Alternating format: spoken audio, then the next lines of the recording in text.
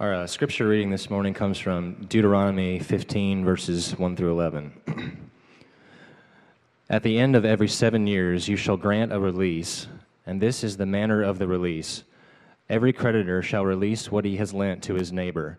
He shall not exact it of his neighbor, his brother, because the Lord's release has been proclaimed. Of a foreigner you may exact it, but whatever of yours is with your brother, your hand shall release.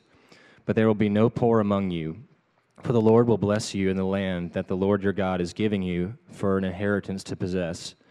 If only you will strictly obey the voice of the Lord your God, being careful to do all this commandment that I command you today. For the Lord your God will bless you, as he promised you, and you shall lend to many nations, but you shall not borrow, and you shall rule over many nations, but they shall not rule over you. If among you one of your brothers should become poor, if any of your towns within your land that the Lord your God is giving you, you shall not harden your heart or shut your hand against your poor brother, but you shall open your hand to him and lend him sufficient for his need, whatever it may be.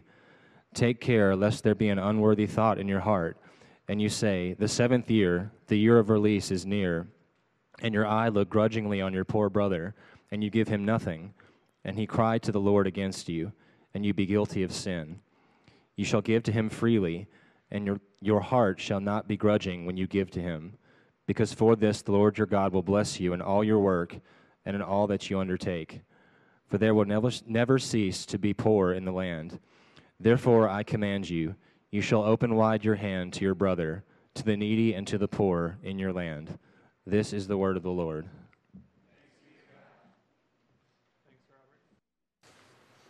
Let's go now to God in prayer. Our Heavenly Father, we thank you so much for bringing us here this morning, for bringing us safely, and for the extra sleep that you gave some of us, or maybe all of us. Lord, we just pray that you would open our minds and our hearts to hear your word, Lord, to see Jesus in this text. And Father, we pray that our worship would glorify you. And we thank you, Lord, that you have granted your release for us, that you have given generously to us, Lord, who needed much from you. Please, Lord, be with us in this time. Please speak through me by your Spirit. I ask in Jesus' name. Amen. So before we dive in this morning, I wanted to make another announcement. I'm the RUF International Campus Minister. My name's Terry Dykstra, for those of you who don't know. RUF International is the PCA's ministry to international students at the University of Texas.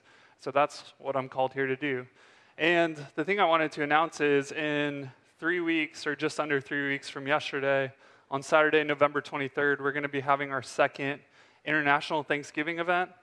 This is where we get together. We did it at All Saints last year. But we give international students the opportunity to experience a Thanksgiving meal.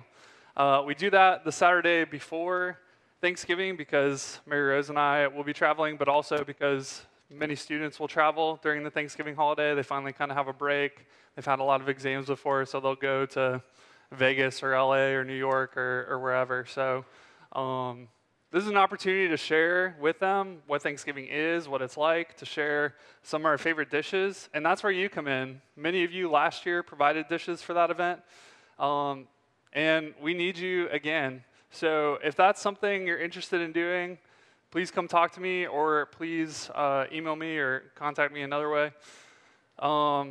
We had about 10 students last year, and we had about 10 volunteers, in addition to me and Mary Rose, stick around for that. So if that is something you do want to do and end up doing, you're not obligated to stay. You don't have to stay, but you're welcome to stay. If you'd like to have a Thanksgiving meal ahead of time, if you'd like to get to meet some international students and talk with them. And we'd just love to help you plug in, help connect you with some of our students, and to share our favorite dishes with them. We had 10 students last year. I'm hoping that we'll have a little more this year, but I would say if you're going to make a dish, just make it whatever size you would normally make it for Thanksgiving. There was plenty of food last year. I'm sure there'll be plenty of food again, so don't feel like you got to make a dish for 50 people or anything. We had like 150 rolls last year and only ate like half of them. So anyway, thank you guys who did that last year. And again, please come talk to me if that's something you're interested in doing. It was at All Saints last year. This year it'll be at Mary Cat Cohn and her husband's house. They go to All Saints, but they have opened up their home in hopes that it'll be easier for students to get there this year. But I can give you more of those details. It'll be from 1 to 3 in the afternoon on the 23rd. And if you'll be busy or if you're going out of town or whatever, then this next part doesn't apply to you. But if you'll be here in Austin for Thanksgiving, and if you want to have one or a couple international students over, not all students travel, and I would love to connect you with some of the students I know. UT also has a pairing process that I can give you the link for. I think the deadline for that is tomorrow, but just come talk to me if you're interested in any of that, or if you want more information, I can talk to you more about that and get you plugged in. But thank you guys for supporting us, for praying for us, and for being part of our ministry to international students here at UT. This morning, turning now to our sermon text, before we dive into it, is anybody, I might be the only one, and this might tell you guys a lot about me, but I tend to get annoyed when I'm on the road, maybe it's a highway, maybe it's a regular road, and you see a cop, right, and the speed limit is 70, but then he's going 50 for no apparent reason, and everybody like slows down because they don't want to be the guy to pass the cop. I might be alone in that, but usually I'm like, guys, it's not illegal to go to speed limit. Like, there's no signs, there's no nothing. Like, it's okay. It's going to be okay. Well, 6 years ago, when I was an RUF intern at Western Kentucky University, I was driving through town. I was on a normal 45-mile-an-hour road, and I see this cop in front of me who's going the speed limit, but then out of nowhere kind of slows down to, I don't know, like 30 or something. And I was just like, no, not today. You're not going to get me. I'm going exactly 45. I'm not even going to be a little over. And so I keep going, and I pass him. And it turns out that was a foolish thing to do, because as soon as I pass him, he gets behind me, turns on his lights. And I'm just like, are you kidding? Like, I'm going exactly the speed limit. Like, what is the problem here? Anyway, so he pulls me over. And I'm not new to speeding tickets at this time, unfortunately. But again, made sure that I was not breaking the law. Like, hey, like, I'm going exactly 45. So he comes to my window and he asks why I didn't slow down, why I didn't think about passing him, but also why I didn't see the flashing school zone lights and slow down when I saw those. So that was a bummer. And you might wonder, after reading this text, what does this have to do with the sabbatical year? What does this have to do with financial practice? How this relates to our text is, I broke the law, so I deserved justice, and I deserved to get a ticket for speeding through a school zone. Would it have been compassion to not get a ticket, or would it have been injustice? That's the question I kind of want you to think about as we go through our text this morning. Is compassion part of justice, or is it an absence of justice? I think all of us are on board with justice and compassion, but how do they fit together? How do we see that in our text this morning? The Merriam-Webster Dictionary defines justice as the maintenance or administration of the law, especially by the impartial adjustment of conflicting claims or the assignment of merited rewards or punishments. Basically, getting what you deserve. Reward for good things, punishment for bad things, and making things fair or making them right. Compassion, on the other hand, is sympathetic concern for others' distress and suffering with a desire to alleviate it. The campus minister that I interned for with RUF always defined compassion to us as with suffering. Whenever Jesus has compassion on somebody, he is suffering with them. And he also has the power to make it right, and often does, right? In the case of the widow who lost her son, he brings the son back to life, just to give one example. But that with suffering also comes, as the dictionary tells us, with the desire to make things right. And did you catch that?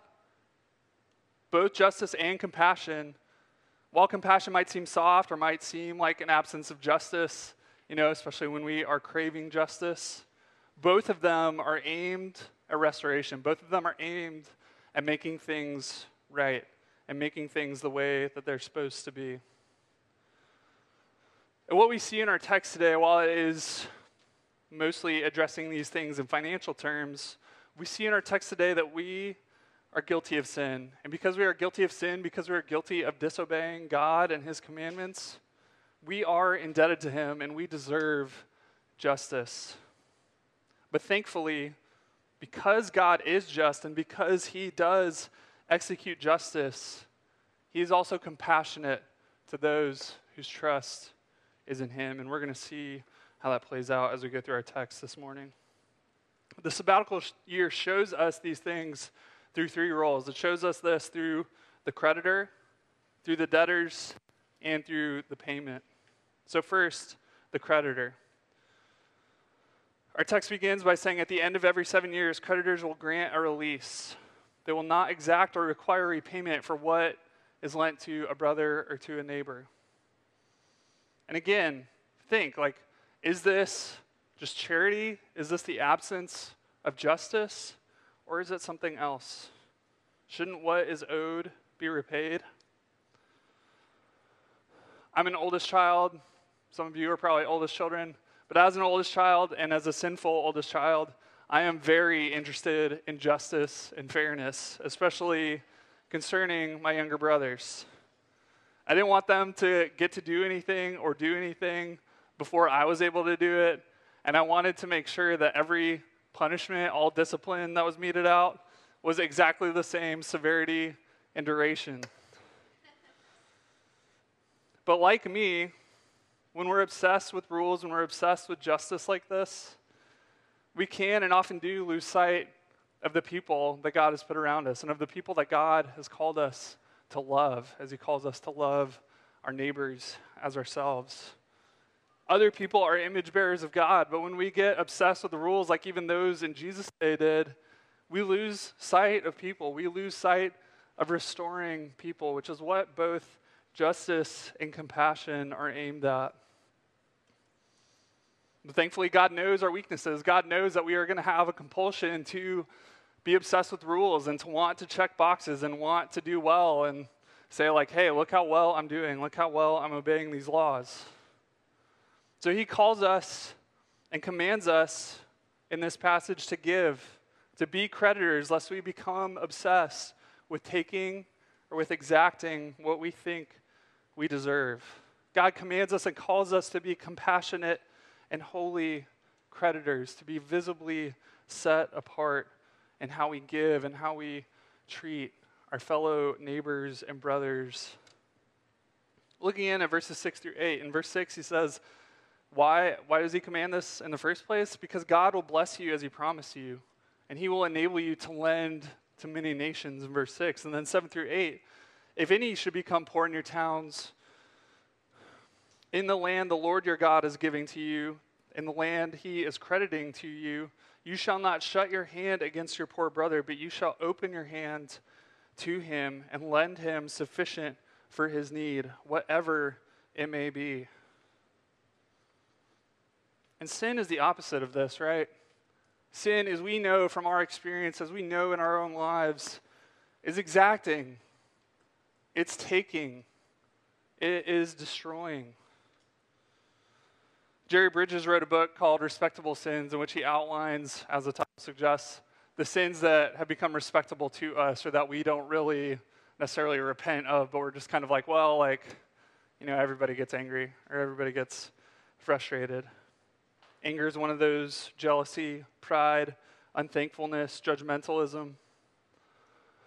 He lists some others, but think about, what are your respectable sins? What are the sins in your life that, it's bad, but hey, everybody does it. Everybody struggles with it. Free to struggle. It might be gossip, verbally destroying someone else, to take credit for yourself, to take glory for yourself. It might be a sexual sin, consuming and destroying others for your own pleasure without giving back, without any sort of relationship or context of relationship. It might even be idleness or laziness or sins of omission where we're not doing what we're supposed to do, either not doing what we're supposed to do at work, wasting our time. And that could be outside of work, that could be school, that could be home responsibilities, that could be anything. We already had a sermon on the Ten Commandments, so I'm not going to go through all the sins. But again, think about what things in your life, what ways are you obsessed or even content with taking or exacting? Maybe even obsessed with it, like I have been. All these reasons are why in verse 9 he warns us against the sin of withholding. He says, be careful lest you look grudgingly on those who would ask and who also would know with the seventh year coming, oh, I'm not going to have to repay this, but I really am in need now. Deuteronomy warns us, do not look grudgingly on your neighbor lest he call out to God against you and you be guilty of sin, lest you be guilty of taking from what your brother needs and destroying them. And we might come to this text, we might hear that, and we might think, yeah, okay, but I want justice. I'm not given any handouts. I want to be repaid.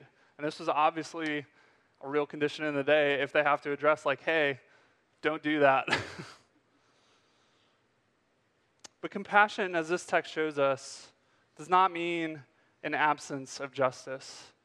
In fact, they're both about making things right. That's why in verse 4, it's stated that the goal is that there would be no poor among you. The poor people who become poor, were not made to be poor. That is not their right condition. And justice and compassion are both aimed at making things right, making things the way that they're supposed to be. And God's will for us is that there would be no poor among us, that we would be holy in how we give and how we borrow in order for the benefit of all, not just for the benefit of ourselves. God, again, in verse 4, he will bless us in the land that the Lord your God is giving you. And again in verse 6, God will bless you as he promised you. In verse 10, God will bless you in all your work and in all that you undertake. As God calls us to be holy as he is holy, to be visibly set apart, he is calling and commanding us to be creditors because he has been the great creditor to us. He's given us our life and breath and everything that we have. He has given Israel an inheritance to possess as his children. And he has given those of us whose faith is in Jesus salvation. He has given us new life and has given us the inheritance of Jesus. Because God has credited us freely, he commands us to follow his example, to be holy as he is holy, to give freely in verse 10. And in verse 11, to open wide our hands to our brothers, to the needy and to the poor in our land. Why? Because in verse 2, the Lord's release has been proclaimed. And we'll get to more of that in a minute. But that is a big deal. God's release has been proclaimed to us, and that is the manner in which we are to release our debtors on the sabbatical year. While God is calling and commanding us to be holy creditors, we have to remember that our default position towards him is not one of strength, is not one of already being a creditor, but our default position towards God is that we are debtors to him. What have we taken from him? What has he loaned to us, you may wonder? Again, everything we have comes from God. And again, as I've said already, sin is taking for ourselves. It's taking from others, but it's also taking from God. Because in sin, we would lay out our commands. We would lay out our plan for justice. We would put ourselves on God's throne to say, this is what is right, because we are all king of our individual kingdoms. In that case, we are taking from God. We are taking what rightfully belongs to him if we're not obeying him and if we're setting the rules. And while we may think, hey, this is justice, this is right, this is what is right for me, if it's just right for me, it's fraudulent justice. It's not justice. Both justice and compassion are about making things right. So God commands creditors to grant a release every 7 years because God's release to us, to his people, has been proclaimed. God commands the sabbatical year to have compassion on our brothers and neighbors, to be holy creditors, that none would be poor, not just financially, but spiritually, relationally. God wants us to be well and to share and love each other. And both justice and compassion are the fruit of being rooted in holiness, right? That is what our whole sermon series has been about.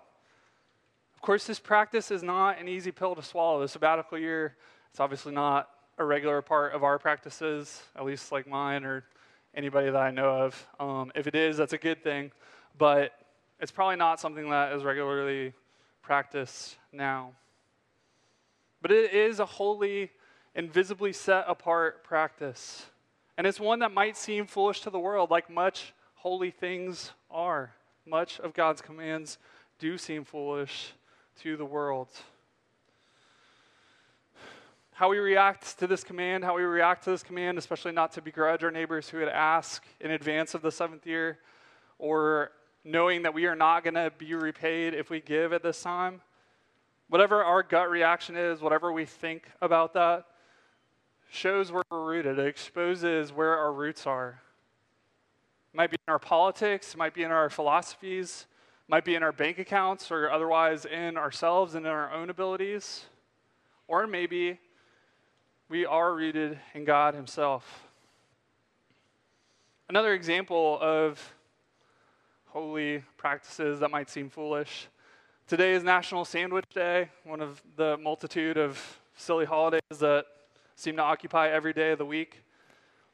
Chick-fil-A, my beloved, maybe your beloved as well, sent out an email this week saying, hey, National Sandwich Day is coming up, not realizing when they sent that it was on Sunday, which, of course, sadly for us, Chick-fil-A is closed. So they sent an apology pretty quickly after, and this came to Popeye's attention. Popeye's had a chicken sandwich that came out in August to much fanfare, sold out very quickly, and then they're bringing it back today for National Sandwich Day. I've not had it. I'm not endorsing it. If you like it and have had it, that's great.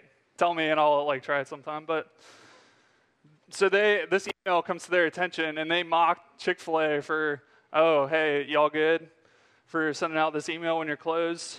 And Popeye's even, one of the first pictures I saw when I was reading about this was those highway signs, right, that have all the restaurants and gas stations and stuff. The Chick-fil-A ones always say closed Sunday. Popeyes has started adding open Sunday as a way to deride Chick-fil-A, but also to say hey, we're not idiots. We're open 7 days of the week. We know you guys want to eat, so come eat here. I say all that to say Chick-fil-A is holy. Chick-fil-A is visibly set apart even when it looks capitalistically, economically foolish. The Chick-fil-A founder, Truett Cathy, who passed a few years ago, said of the decision when they started doing it, when they founded Chick-fil-A, closing our business on Sunday, the Lord's Day, is our way of honoring God and showing our loyalty to him. Truett Cathy said that, and Chick-fil-A still does that because he was rooted in relationship with his loving and holy God and wanted his business to reflect that, even when it means not making as much money, even when it means, as the Sabbath commands and was designed to do, not taking a rest as God himself rested from his work after creation. Even when they are mocked by lesser chicken chains, even when all these things are happening. And I'm not hating on Popeyes, it's fine.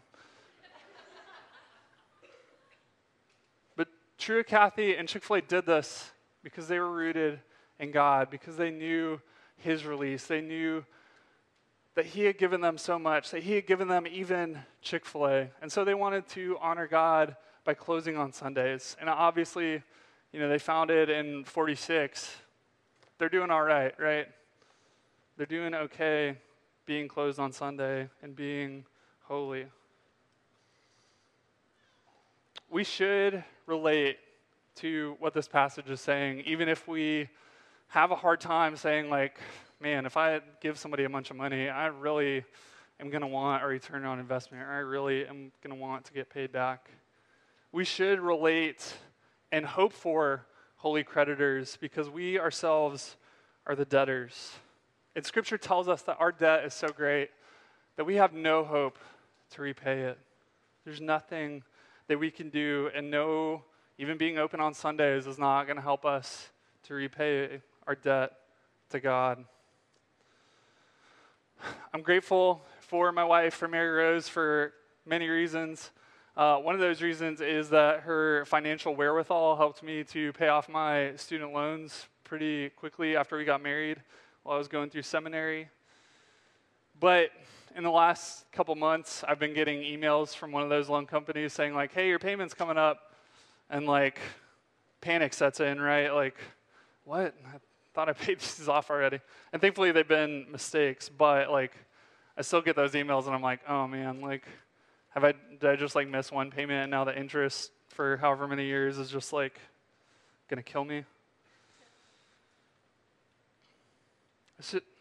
Those have been mistakes, but the fact is our debt to God remains. And justice, as it's defined and as it is practiced and executed, requires repayment. And the Holy Spirit reminds us of that by convicting us of our sin, to say, hey, you are a debtor to God. You need Jesus. And God does that. God convicts our sin to bring us back to Him. But also, if we're in Him, the enemy, Satan, will do it to us as well. He will remind us, hey, look, like, you haven't done good enough. You are a debtor to God. And his hopes to get us to give up, to not seek God, to say, what's the point if I can't pay it back? If I'm going to continue to be a debtor to God, if I'm going to continue to have to ask for forgiveness, to ask for Him to credit me with His grace and righteousness. We might prefer compassion and mercy, that our debt would be erased. But for it to just, like, go up in smoke is not justice. So, how can justice happen? How can God be holy if our sins are not punished? Where will our payment come from? This is the problem of evil, right? Some of you have maybe wondered this, or you know people who do. How can there be a good and just God when there is evil in the world? How can there be a good and all-powerful, just God when people suffer undeservedly? Wouldn't a good and holy God just destroy evil, that it wouldn't bother us, that we wouldn't suffer from it? The answer is yes, of course. And He will, and Scripture tells us that He will finally do it, though He hasn't yet. We also know from Jesus that He has taken the first step in doing that He is already sovereign over death. In the weekly Bible discussion I do with students, we looked at John 11 this week. That's the passage where Jesus raises Lazarus, and He says, I am the resurrection and the life. And this is all before Jesus has died, but even then, He already has authority over death. He tells Lazarus, Lazarus, come out, demonstrating His power and demonstrating His authority over death. And echoing another passage we talked about, that God's sheep know His voice. Jesus' sheep know His voice as the Good Shepherd. And Lazarus does come out. And this is all because the Lord's release has been proclaimed. Because of God's justice, He has released us from our debt. We who were debtors, we who are the least of these, are released because God sent Jesus to become the very least in our place, to take on our debt. And that's why God commands us to do the same with each other, with our brothers, and with our neighbors. To do what is holy and set apart by doing what is counter to the surrounding nations. To exercise justice and compassion is very much part of what it means to be holy, to be visibly set apart. Yeah, it looks crazy. It looks financially dumb, maybe. But God has given us so much more than, and given True Kathy and those who own Chick-fil-A so much more than the extra few bucks they would make by being open on Sunday. God has given us his holiness and his righteousness. Our call to worship, we even saw from Micah 6:8. God's call to us, what does the Lord require of us, but to do justice and to love mercy and to walk humbly with God. And some of you, the more observant of us, might say, well, wait, like, why isn't this extended to the foreigner in verse 3? And that's a valid question, but this also shows us the manner of God's release to us. Every single one of us was a foreigner to him, was a foreigner to his grace and to his family. But by sending Jesus, by making the payment for us, he brings us into his family so that we are no longer foreigners, so that we are no longer the least of these. It's by the blood and spirit of Jesus that we become his children, that we become citizens of the kingdom of heaven, that this release would be applied to us. So will we take it? Will we receive this payment? Or will we insist on paying our own way? When I got pulled over 6 years ago for speeding in a school zone, I deserved justice. I deserved a ticket. And I was expecting a ticket that I was going to have trouble paying because I had just used my tax refund to buy a new bike. So I'm nervous. I'm disappointed that I got yet another speeding ticket. And the officer walks back to my window with my license, hands it to me, and says, "The only speeding ticket I ever got was in a school zone in California. Drive safe and watch for school zones." He didn't give me a ticket. He just gave me a warning. In a way, he paid the penalty for me. Should I have insisted, like, hey, that's great, but like I really need to pay my debt to society so that justice can be served? Some of you might think, well, yeah, like you're speeding in a school zone. But that would be the same as us, as we often do, as I often do, of saying to God, hey, look, like, appreciate Jesus, appreciate the cross, but like, let me show you by my good works. Let me show you by these things that I'm doing. Let me show you by my worth that I can make myself right. God is not interested in that. God has given us a better holiness and a better righteousness through his justice and compassion on the cross. So as we go from here, as we prepare to come to the Lord's table, let's seek justice in the way that our passage describes, not as some vigilante looking out for ourselves, but as going to make things right for each other, for our church, and for the city, right? We want to be a family for the city of Austin. So let's do that. Let's seek justice for Austin and for those here. And let us be compassionate, knowing and sympathizing with each other, that we would not lose sight of the image that God has made in all of us as his image bearers. Let's be in the business of making things right in response to the God who freely released us by making us right through Jesus. So now, let's go to him in prayer. God in heaven, thank you so much for your justice and compassion to us. Thank you for freely releasing us on the cross, Lord. Please, God, fill us with your justice, with your mercy, with your love, that we may extend it to others, Lord, to our brothers and to our neighbors. Thank you, Lord, for becoming the least, the very least in our place, that we who are foreigners, that we who are debtors, that we who are enemies might have the riches and fullness of God. Lord, hear our prayer. Please meet us now, we ask in Jesus' name. Amen.